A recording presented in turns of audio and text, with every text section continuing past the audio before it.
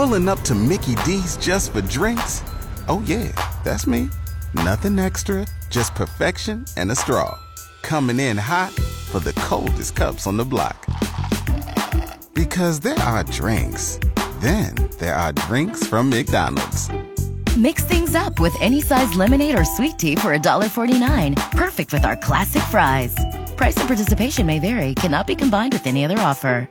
Ba-da-ba-ba-ba. Is it you? Is it you? Yes, of course, it's always you. No, not real.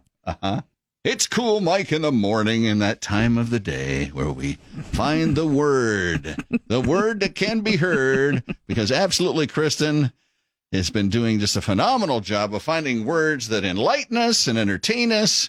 And how's that for a build-up? Well, I really hate to disappoint our listeners, but I don't feel like I'm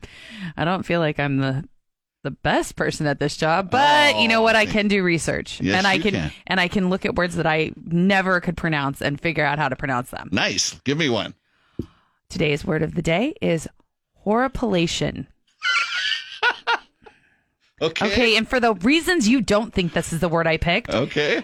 This is a noun, a bristling of the hair on the skin from cold or fear. Goosebumps. Okay.